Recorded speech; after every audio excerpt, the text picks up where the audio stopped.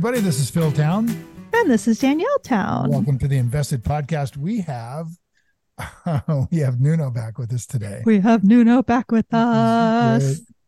We're excited to go into machine learning, AI, what's going on with that. And Nuno is an expert in the field. He's an international banking consultant and works all over the world with these kinds of issues. So really glad he's here. He also happens to be married to my daughter, Danielle. So this is a family affair we've got going right now today. So with that, and let me just say his last name for anybody who's coming to this and didn't listen to the previous episode. If you didn't listen to the previous episode with Nuno, go back, start there. It will be very helpful. Nuno Neves Cordeiro. If you want to reach him, which I forgot to say on the last one, he's best reached on LinkedIn. So go find him. I would really like you to tell everybody his full name. The full name. Come on, Nuno. Nunes. Oh, yeah, you say it. I do it with a horrible accent. Can you do it? Let's hear it.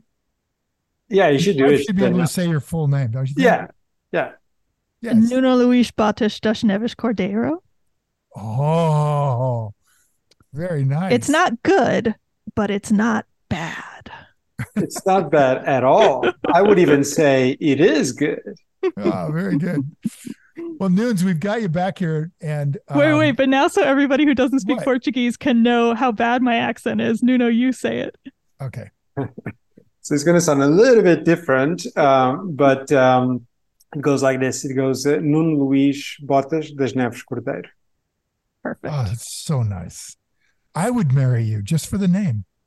Well, there is time, Phil. There is time. That is a nice name, man. All right. Are we done playing around? Let's get to it. Oh, my gosh. We're so serious.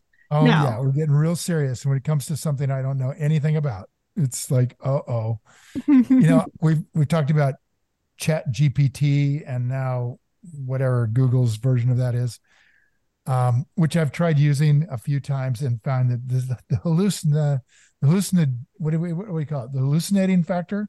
Yeah, hallucinations is so absurd. I mean, it just makes stuff up that look completely legitimate, you know? So Nunes, I don't know, maybe we should start there. I mean, is there going to be anything useful for an investor anytime soon coming out of Chat GPT or Google? I think so. I think the the way some of these models, these LLMs, these large language models are being used, and it's not just ChatGPT. There are open source models that can be used the same way. Is that a business can come, say a little startup, and coincidentally, I actually talked to one of those rather recently, but can come in and actually fine-tune those models, meaning that they will bring up their own corpus, their own text, and basically calibrate the weights the model has to be more in line or more in tune with that particular corpus. So if we had to bring it to like a real case, let's say you have your own research, all the research reports you go through and you read regularly. You could actually use that corpus of text to fine tune and calibrate those weights in that neural net that these LLMs use, and basically get a more of customized answers to your specific domain. And this is being done, and I think it's actually probably the way to monetize many of these models, given that there are open source models, meaning that they're out there, anyone can use them. So ChatGPT no longer has the sole property of these things, so it's a good way to monetize these models. Basically, having business come in, fine tuning, and then taking them out and using them. Well, probably the most successful investing group that I've ever heard about is Renaissance. I don't know if you're familiar with them, but they have a compounded growth rate in their portfolio of 75% a year now for, I think, well over 2 decades, ballpark. And they are quants. I mean, full on legitimate rocket scientists who are recruited off of the best universities and brought out to Connecticut. There's 300 of these people. They're mostly guys, and they literally do as much quantum, or what's the right word? What's quant stand for? Quantitative analysis. Yeah. Right. So they do, and what they're trying to figure out is where there's an opportunity to arbitrage something. If the weather's bad in Paris, they find that at a certain time of the year, then the market does a certain kind of thing and they can bet on it. And they're extremely good at it. So I'm going to presume that those guys are way down the road on doing exactly what you're just talking about, running these open models or open source into their models. But does that mean that we could do that? Like could Danielle somehow use open source AI and become a quant, become an investor who does quantitative analysis and trades 4 times a week or 5 times a day, to completely change the model of investing? Yeah, I think these are kind of 2 different questions. So, are they? Okay, split them up. What are they? Let's break it down into a couple of things. So first off, becoming more quant driven as an investor may or may not use LLMs. As in, what I don't know a whole lot about Renaissance, but I do know that these guys were doing machine learning when machine learning was not that prevalent out there. So right. They started very early, and right. Back then there were no large language models. So they're quant in a say non-text type of way, right? Probably by now they would have added that unstructured data, which is text, and kind of extracting insights from that. But they certainly started just with numbers. Basically, numbers were the thing. So if we think about becoming a quant investor, just more on the number side, so structured data and less unstructured data, yes, I'd say everyone can become a bit more quant. It doesn't mean to become a quant trader necessarily, but you can become more quant. I think what needs to happen is, a few things. So first off, obviously you need access to data. Be it market data, being company data, just data. And you can probably get a lot of structured data from public sources. I'm sure people that invest would have the regular sources, and those could be very, very useful. Second is you need to set up a problem. What is it I'm trying to solve here? Am I trying to predict how large the company is going to be in 10 years? What is it I'm trying to do with my model? So the model needs to be specified, right? And then probably based on those specifications, you might need to go back to your data and kind of find different sources, fine tune it, just making sure that you have what you need to operate that model. Third is, okay, now you've articulated your AI or your ML problem, you have the data available. So now it's all about actually training the algorithm that will make those predictions, right? Will the company grow and by how much in 10 years' time? And this is where there are now, I suppose, some platforms that allow, let's say, non-data scientist people to actually go and use machine learning. So what they do is it's actually rather interesting. So it's almost like a new field called auto ML. Cool. Yeah. And so they create, fundamentally, it's a piece of software, obviously, not obviously, but it's a piece of software. And what it does is it leaves all the coding in the background. So basically you define, which, input variables or descriptive features you're going to be using. What is it you're trying to predict? If it's a prediction case, as we were laying it out.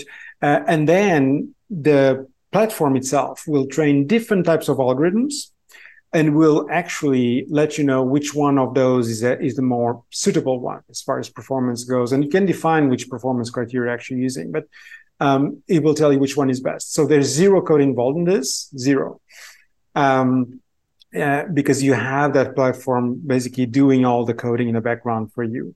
Do you know what some of those are called if somebody wants to look them up? Well, there's one here in Switzerland which is called modulus.ai. Modulus. And is that something that only businesses would use, or individuals could use as well? I think last time I spoke to them, they were more of a B2B type of business. But there's absolutely no reason, because even in a business, right, there's people are using this, right? So there would be no reasons to not be B2C eventually. No. Yeah, I just mean in terms of cost and accessibility. Well, it sort of makes me wonder if what do you think about this? Is there some kind of metaphor or relationship between the history of, let's say, movie making and the development of tools? If we go back right to the 1900s when movies started first being made, they were being made by very few people, and then it started being made by studios, and individual people didn't make their own movies. And then they had this 8mm movie that you could do at home, and then videos you could do at home. And then now you can do it on your computer. And your computer will make a nice little home movie for you out of still photos that you've got, right? That's a huge evolution, right? Yeah. Is that possible that that's where we're going here for somehow in the investing field? Like right now we got Renaissance let's say they're the pinnacle of successful investors who are using massive amount of data, and somehow we will be building machines, if you will, that will ultimately let a little guy like me or Danielle do the same thing somehow. Like if I have a clever idea, I've got the tools there to turn it into an investment. Yeah, exactly. Yeah, I think that's exactly. I think it's all about democratizing access to certain technologies. Good word for it. Yeah. Right. I mean, take the computer, which, like AI, by the way, is as much of a general purpose technology, meaning you can use it for a variety of purposes, right? And yeah, it started being something that only corporations had. They took like big rooms with elevated floors for all the cabling to go under. They were cooled, they were really cold, those rooms back in the day.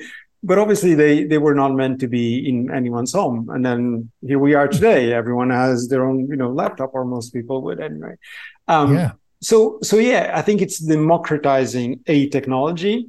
I think in this case, because the technology is, let's say it's a statistical and rather complex at times, what democratizing means is a little bit different. It's not a piece of hardware, it's a piece of software. But yeah, it's all about making it simple enough that regular people can actually use it. Yeah. And it's like hard to see it. I don't know if you remember this, Danielle and Nunes, but I may have told you the story of me being back in the 80s with Steve Jobs over at Next Computer, going through a process of putting software on that computer on a company I was funding.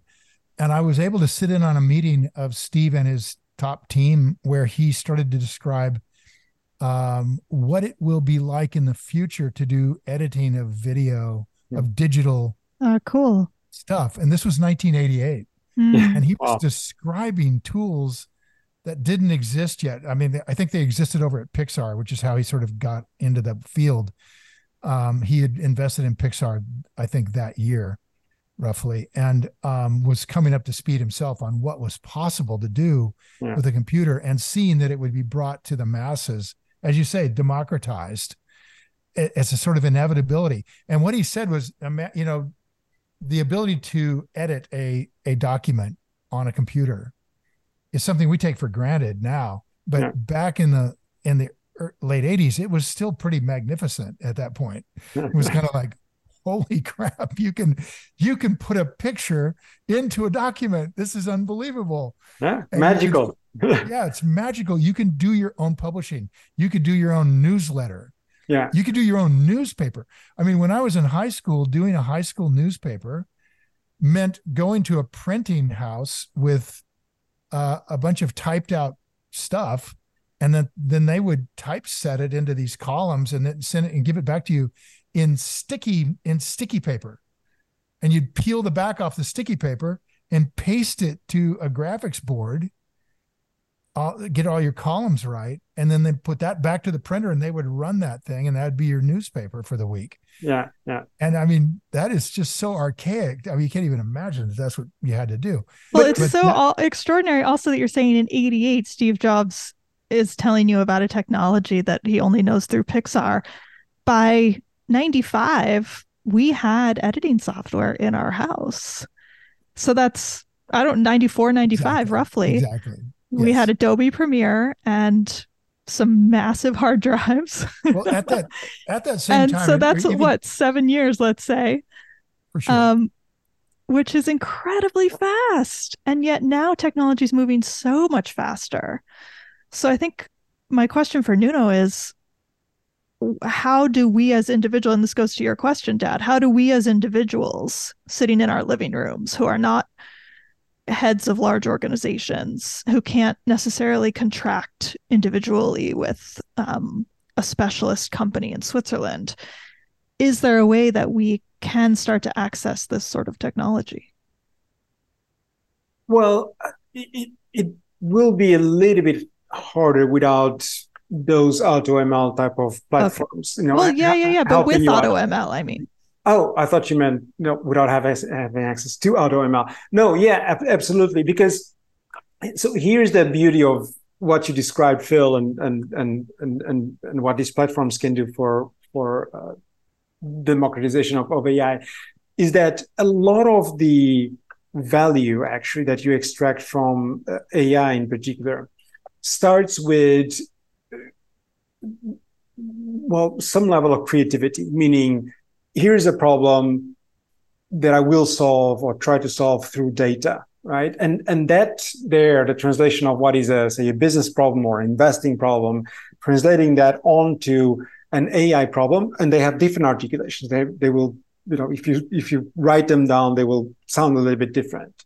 But that right there, the creativity that needs to happen, right, to unlock the potential of AI is absolutely critical. Without that, we'll be solving relatively obvious problems. But it's really, tapping or allowing people to, use their creativity and then not worry too much about the execution, because the execution becomes just a technical set of steps that some platform will take care rather than you coding. I feel like a very old guy asking a question like this, but I mean, would it be like this? Let's say that I'm looking at Tyson Foods. Okay, so Tyson, one of the largest meat producers, protein producers in the world, and I want to know first if Tyson will be a much larger company, unspecified larger, but larger in 10 years. Number one, and number two, what are they worth? And what I have available, let's say down in the future, what I have available are these little pods of data that I could sort of order up, right, with a click. So I would order up all the Tyson data, go back, every annual report it ever produced, every quarterly report it ever produced, every proxy, every letter the CEO wrote, every transcript from every earnings report, every quarter back 50 years, okay, or however far back it's got. All right, and that's a button click. Click, it's all there. And then I also want the same thing on every one of their major competitors that's public and everyone that's private that I know of that we can get data for. Click, like that. And now go tell me what you can tell me. Is that something is that what we're talking about here? Yeah, that is quite doable. Let me give you a couple of examples actually from my professional life. So they're not necessarily investing related, but they do exactly. It's right. They describe the process. I'd like to relay back. So let's say that so my client is a private bank. They're working on developing a proposition for a specific segment. Let's leave the segment out. Now, and the question is very simple. How is the behavior of this particular segment different from others?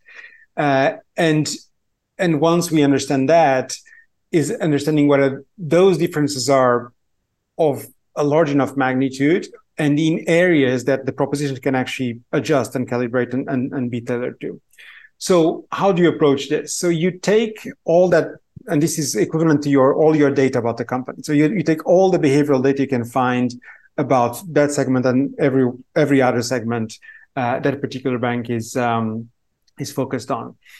Then you create a predictive model, right, to basically predict what segment are we talking about. Now, it sounds silly because we know which client belongs to which segment, right? But here's what we are doing. We are using a predictive model to isolate which of those behaviors carry the highest discriminatory signal in terms of being able to identify which segment this is. So basically, which behaviors are a bit more unique to that segment as opposed to all the others. And then we use that information. Right? So now we know that it's behavior A, B, and C. Now we can focus on those three behaviors in particular, and then customize the proposition to be sure to be tailored, right, to address the needs that those behaviors underlie. So in your example, right, this would be the equivalent of you take all that data, you understand which because not all will be relevant as far as understanding growth, right, or forecasting growth.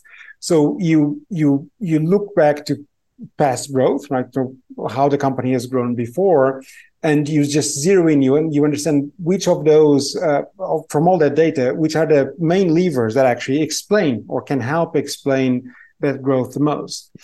And those are the subset that you will be looking to forecast to then understand what is, based on the past effect that these levers have had as far as growth goes in the past, what is the, based on my forecast, right, or your forecast, what is the expected growth that I can get or this company is likely to achieve in the future. And of course, you don't just do that for that company. As you mentioned, you will have all the competitors, because somebody's success is not a standalone thing.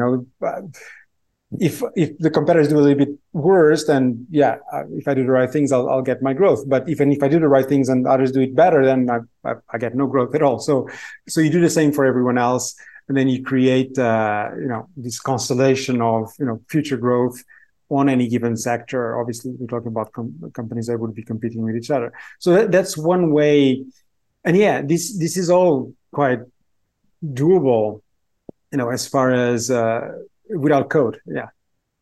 And there's an enormous amount of data that let's say as this revolution goes along, rather than just language being poured into one of these AI machines, it has all this numerical data, which is the language of business.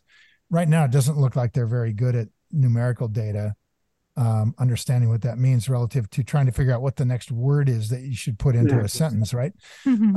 And so I don't really know how much better AI will be at the numbers.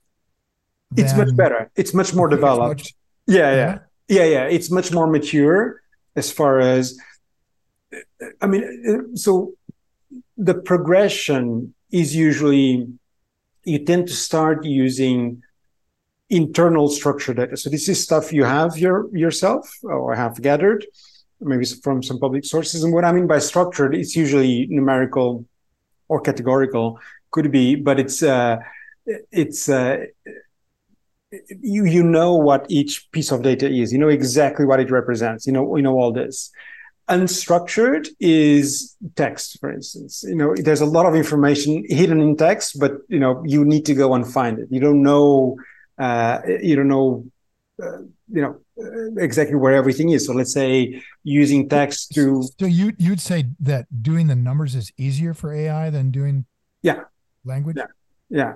Language is a bit more complicated than using algorithms that work with numbers or categorical so features. Thinking about this really naively, I would think it's the other way around in a weird way, and that is that language has structure to it. Like there's a structure to a sentence, and if you've got a ton of sentences, you can sort of learn what that structure could be, and then start putting the correct word in next into that structure. But what's the structure of a number? I mean, it's like numbers, they don't have a necessary number that follows some other number. Well, I would say the structure is not so much on the number itself, but on the data set you use. So a concrete example. Let's say you're trying to predict GDP growth based on certain macro variables, macro features you use. I don't know, population growth, savings rates,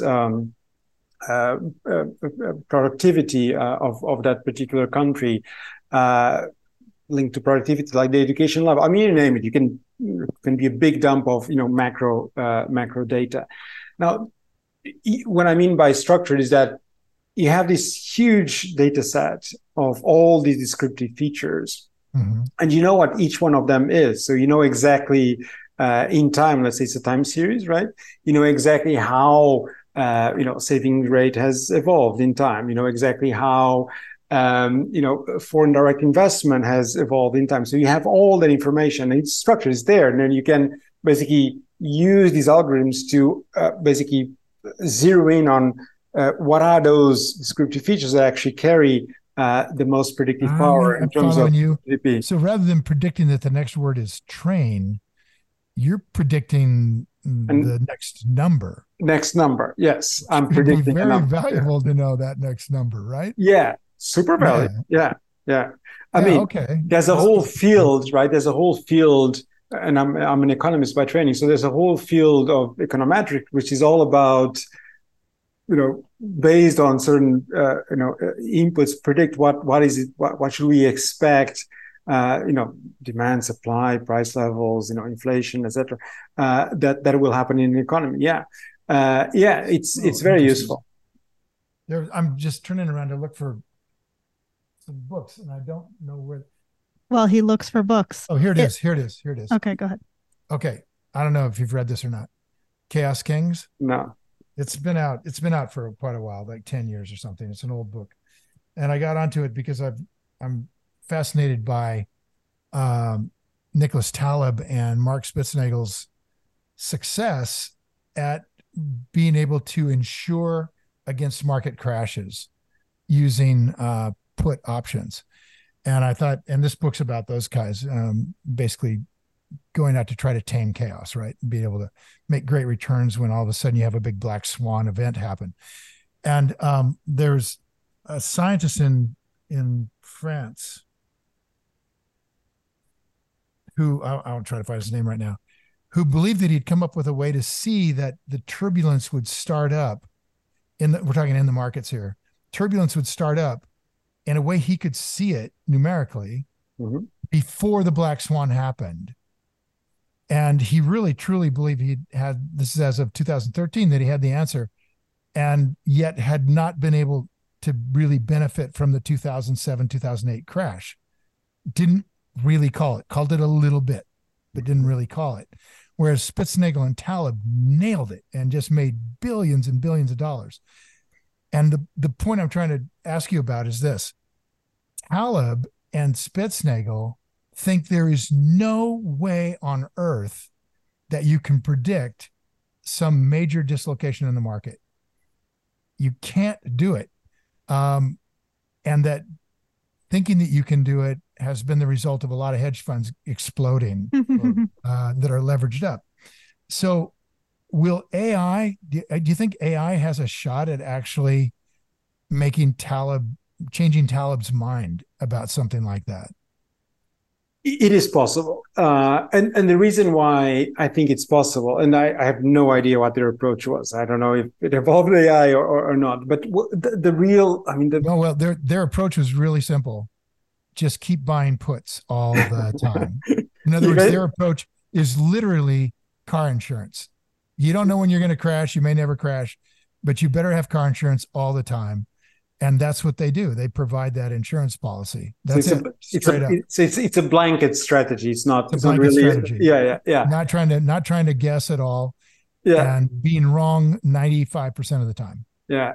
So I think that in that particular instance, I think AI could feasibly help for two reasons. One is dimensionality, and the other one has to do with sort of the type of function it creates. What I mean by dimensionality, what is it again? That word? Dimensionality and dimensionality. Okay. Dimensionality, yeah.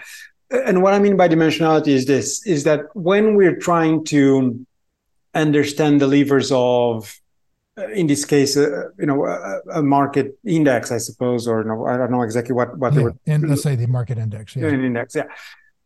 So we're trying to predict that index. And that's what is called like a target feature, right? That's what the outcome we're trying to predict. Now, to predict that, we will use, and this is back to the stuff we were discussing before, we use copious amounts of data, and let's call those our descriptive features, right? Now, the number of descriptive features you can put in is, I mean, it's not infinite because there's something called the curse of dimensionality. We don't need to get to that, but it can be very, very large. Meaning that you can be using relevant levers in a large enough number that you start extracting meaning from what would be an otherwise incomplete modeling of that particular target feature, like that we're trying to predict. So it allows it really is a little bit agnostic, provided you have a deep enough data set, but it's a little bit agnostic to how many descriptive features you end up using. And because of that, you can actually use more, rather more than less. The second reason why it could be quite powerful also is because of the nature of the function that is established between those descriptive features and the target feature, right? So, I mean, I mentioned, econometrics earlier.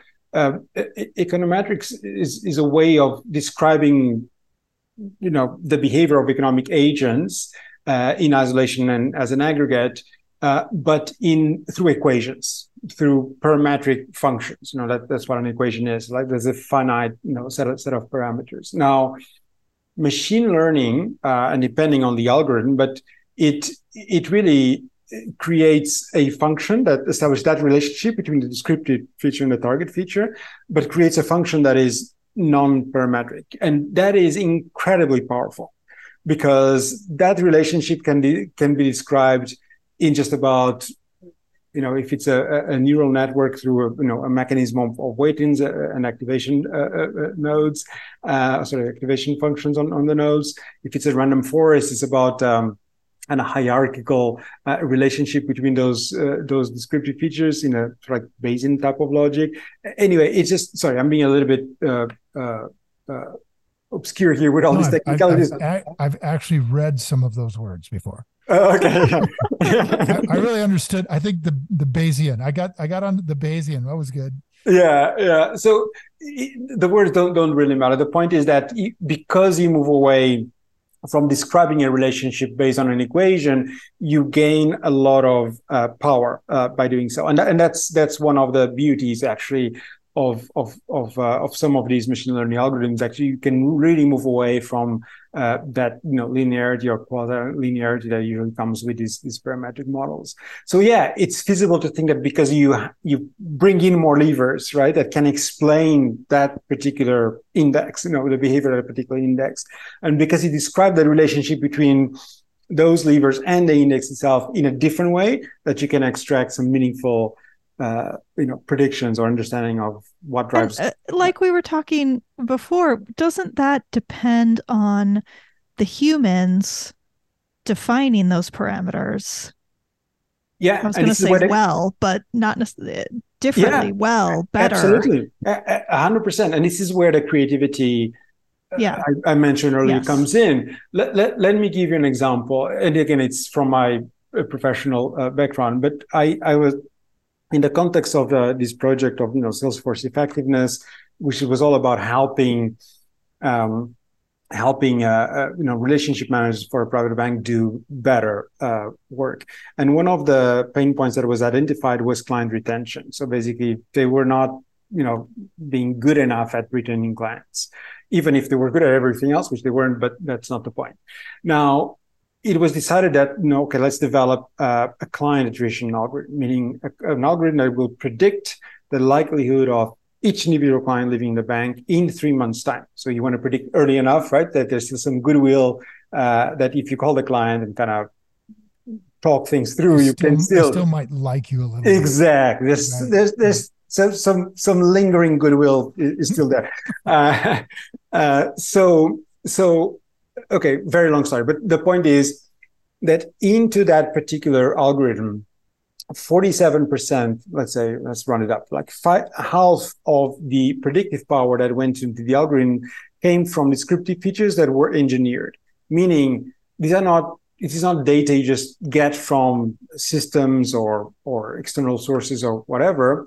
These are features you actually create yourself. You engineer them, and this requires some creativity, because you need to imagine. Oh, so wait, I'm looking at a behavior, let's say a trading behavior as one of the relevant ones, but how am I describing this behavior in time such that the algorithm actually extracts some meaning out of this, right? And you can say, okay, what was the average trading in the observation period you have there? But you could also, and this is where the creativity comes in, ask and answer. So is there a trend in that behavior, positive and negative? What is the slope? If the trend is there, is it a monotonic trend, meaning does it go up all the time or down all the time? What is the noise or variance around that trend? Because you can get a trend just because randomly somebody went up and down, etc., and you still get a trend, but it's not really human, purposely kind of caused. Whereas if you have a low variance around the trend, then you can actually infer a bit more intention, right, in terms of driving a certain behavior up or down. Again, I'm getting too technical. Point being, we could potentially see that trend. If I've got this right, we could potentially see that trend as a result of the enormous amount of data that we can pour in, which we can use our skill set to determine which data goes in there. Yeah. And then manipulate it. Manipulate it, exactly. That's the engineering part. But that takes creativity, right? It's not something that just comes off the shelf like that. You need to work with it. Right. So yeah, to your question, Daniel, absolutely. Creativity is absolutely key in making these models more accurate and more usable. I just think that's the part that gets missed a lot both in people who are trying to understand it and don't know a lot about it, that they just think like, oh, you put all this data in and the computer does magical things and then it comes out and predicts whether or not the market's going to crash.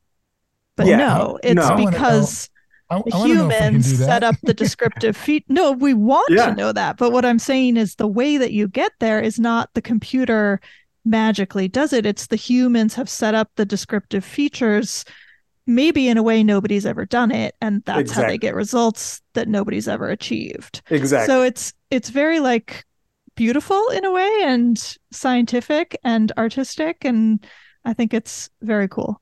But this is where we talked about earlier, kind of tapping on all that creativity while at the same time making the process of developing the algorithms irrelevant, right? Because everyone in a business context or investing context, it doesn't really matter. They're one and the same, actually, but or could be one and the same.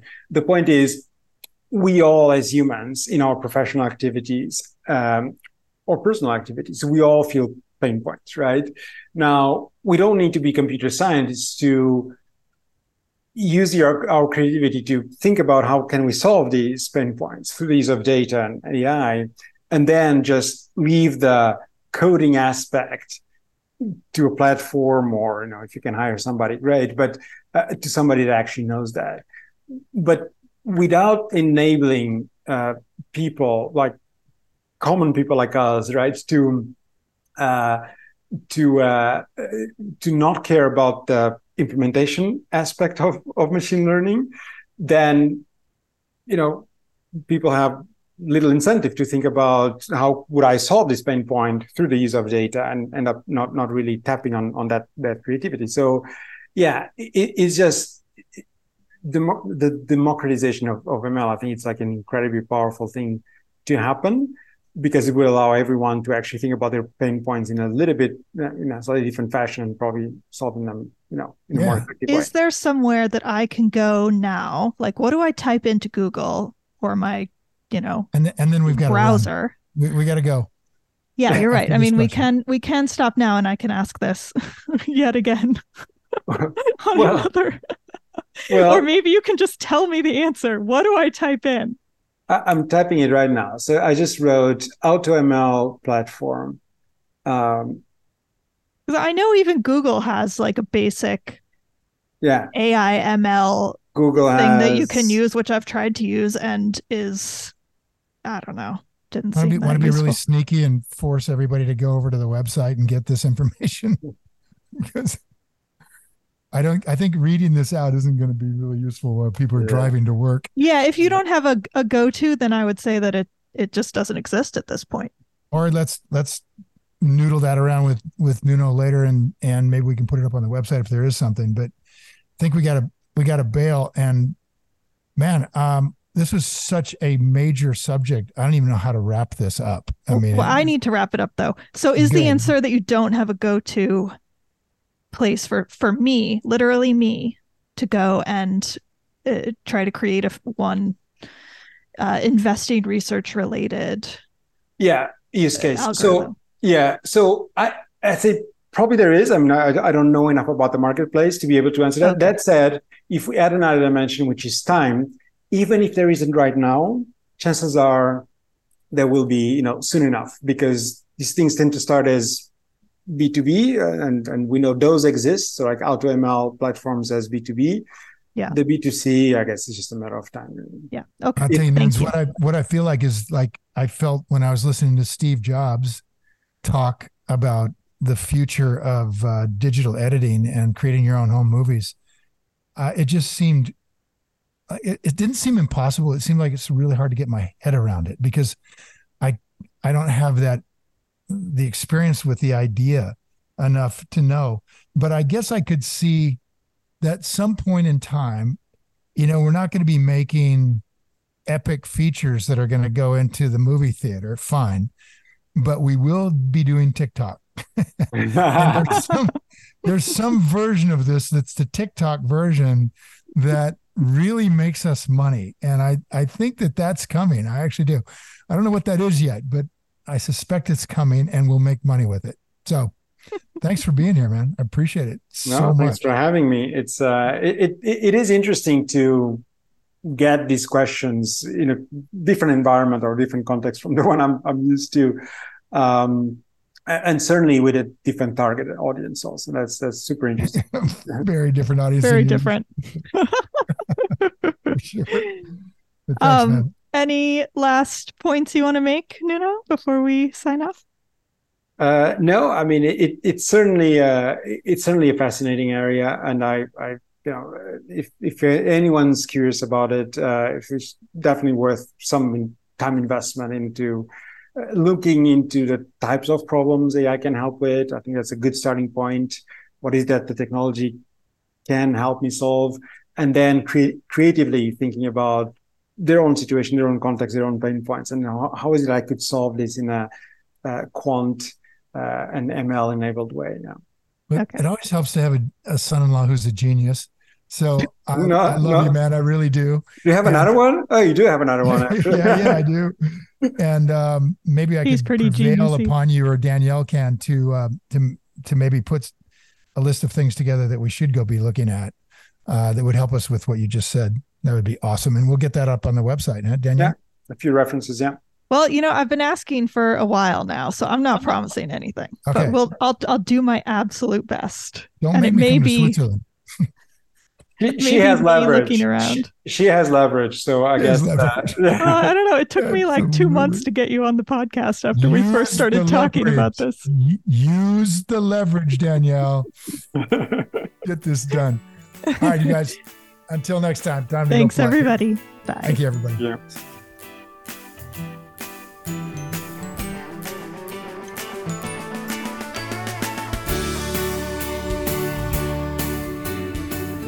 Hi guys, thanks for listening to Invested. If you enjoyed this episode and you want more information or to listen to additional episodes, visit our website at investedpodcast.com and sign up for my virtual workshop right there. Spots are definitely limited for this event. I'm not kidding, they really are. They sell out very quickly. So everything discussed on this podcast, by the way, is either my opinion or it's Danielle's opinion. And really important, it's not to be taken as investing advice because I am not your financial advisor, nor have I considered your personal situation as your fiduciary. So remember that. You're on your own here. This podcast is for your entertainment and education only, and I really hope you enjoyed it.